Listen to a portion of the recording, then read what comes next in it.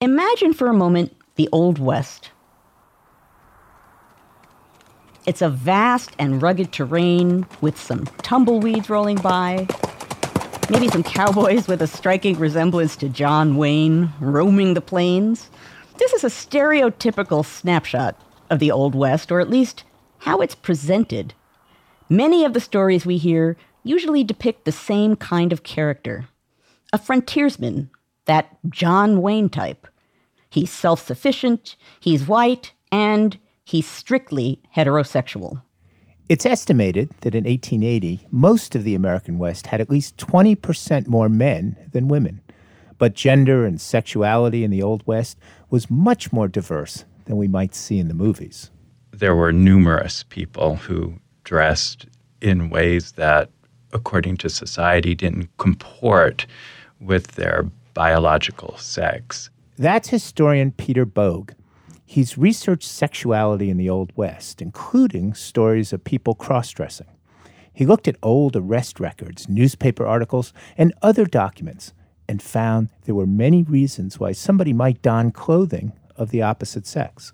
This was especially the case for women because women were more marginalized people in society, and they might dress as a male in order to take advantage of better paying jobs or types of work that were only available to men.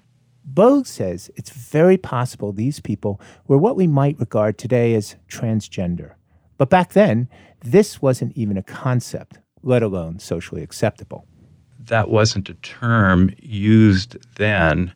I don't find it anywhere in the documents. And so I tried to understand the people according to how they identified themselves or how their society identified them. And so sometimes some people that we today might consider transgender, if they were arrested, they might actually use any number of excuses that were common for people who might not be transgender and who are caught dressing as the opposite sex. But it was very difficult, I think, for people who were transgender to be transgender, and I'm not exactly always sure how they really felt as far as comfort in their own skins. One of these people was Mrs. Nash, a laundress from Mexico who worked for Lieutenant Colonel George Custer's 7th Cavalry. That's the regiment infamously remembered for its defeat at the Battle of Little Bighorn. Bogue says Mrs. Nash spent about a decade with the cavalry and even married some of the military men. She found 3 husbands. So in this sense, she was very much integrated into that community. She also worked very important jobs, not only as a laundress, but she also worked as a midwife, delivering children for many of the officers' wives. And so Elizabeth Custer, the wife of George Armstrong Custer, writes about these types of activities that Nash participated in, making it appear that she very much was part of this community, and that seems to be the case. But Elizabeth Custer also racializes Nash in these stories too, and writes in a way that is somewhat condescending and smirking of Nash. And so there are questions then to what degree Nash actually is accepted in this community. Poor Miss Annie shuddered when I spoke of her, for the woman was a Mexican, and like the rest of that hairy tribe, she had so coarse and stubborn a beard that her chin had a blue look after shaving, in marked contrast to her swarthy face. She was tall, angular, awkward, and seemingly coarse, but I knew her to be tender-hearted.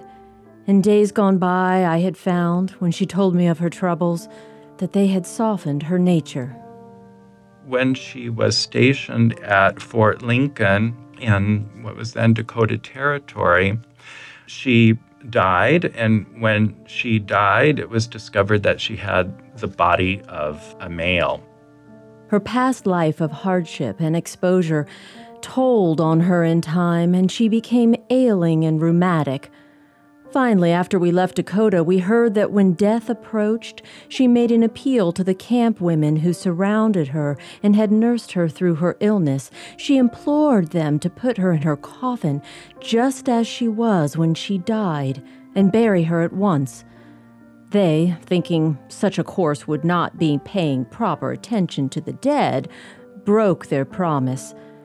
The mystery which the old creature had guarded for so many years, through a life always public and conspicuous, was revealed. Old Nash, years before, becoming weary of the laborious life of a man, had assumed the disguise of a woman and hoped to carry the secret into the grave. She was married when she died. She was married to Corporal Noonan. He was out in the field doing reconnaissance work when his wife died from acute appendicitis. And when he came back, of course, the story was out that Mrs. Nash actually had the body of a male, so seemed to be a man.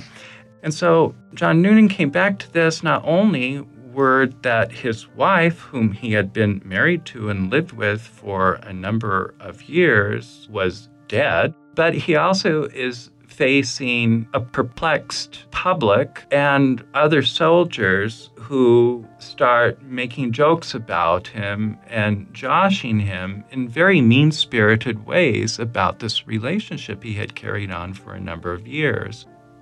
After enduring the jibes and scoffs of his comrades for a few days, life became unbearable to the handsome soldier who had played the part of husband in order to gain possession of his wife's savings and vary the plain fare of the soldier with good suppers. He went into one of the company's stables when no one was there and shot himself. Like Bogue said, the story of Mrs. Nash became a big one in the press, and Mrs. Nash wasn't the only person who was featured in the news columns.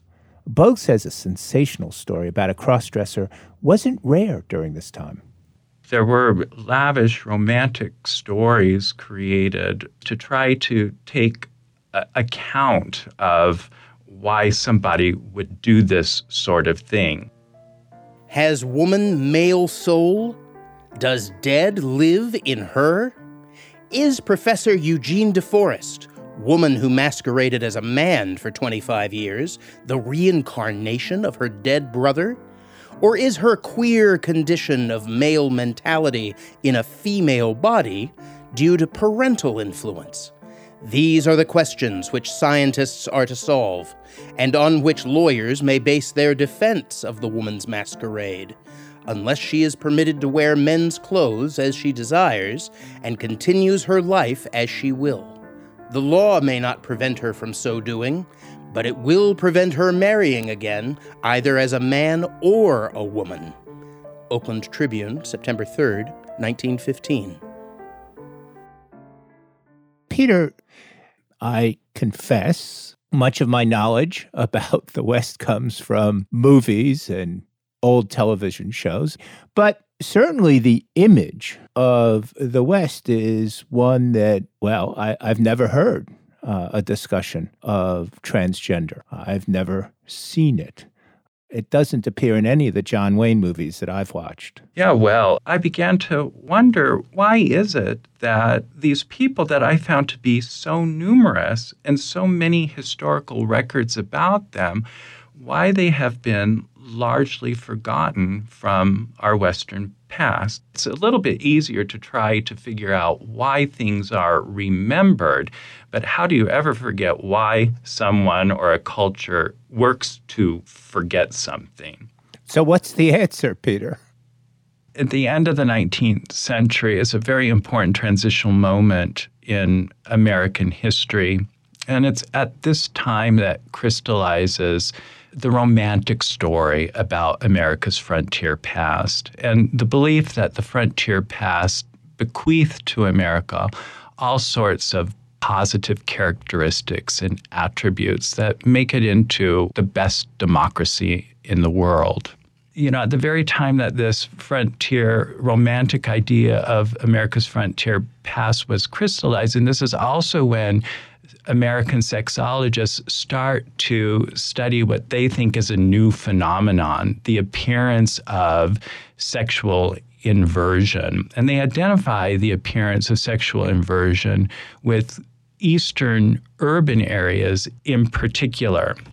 They made the argument that frontier living conditions prevented sexual perversion from appearing. And it could only appear in a modern context, people living too close together, overstimulation of nightlife, bad hygiene. So how do these fascinating stories shed light on our contemporary conversation about gender identity?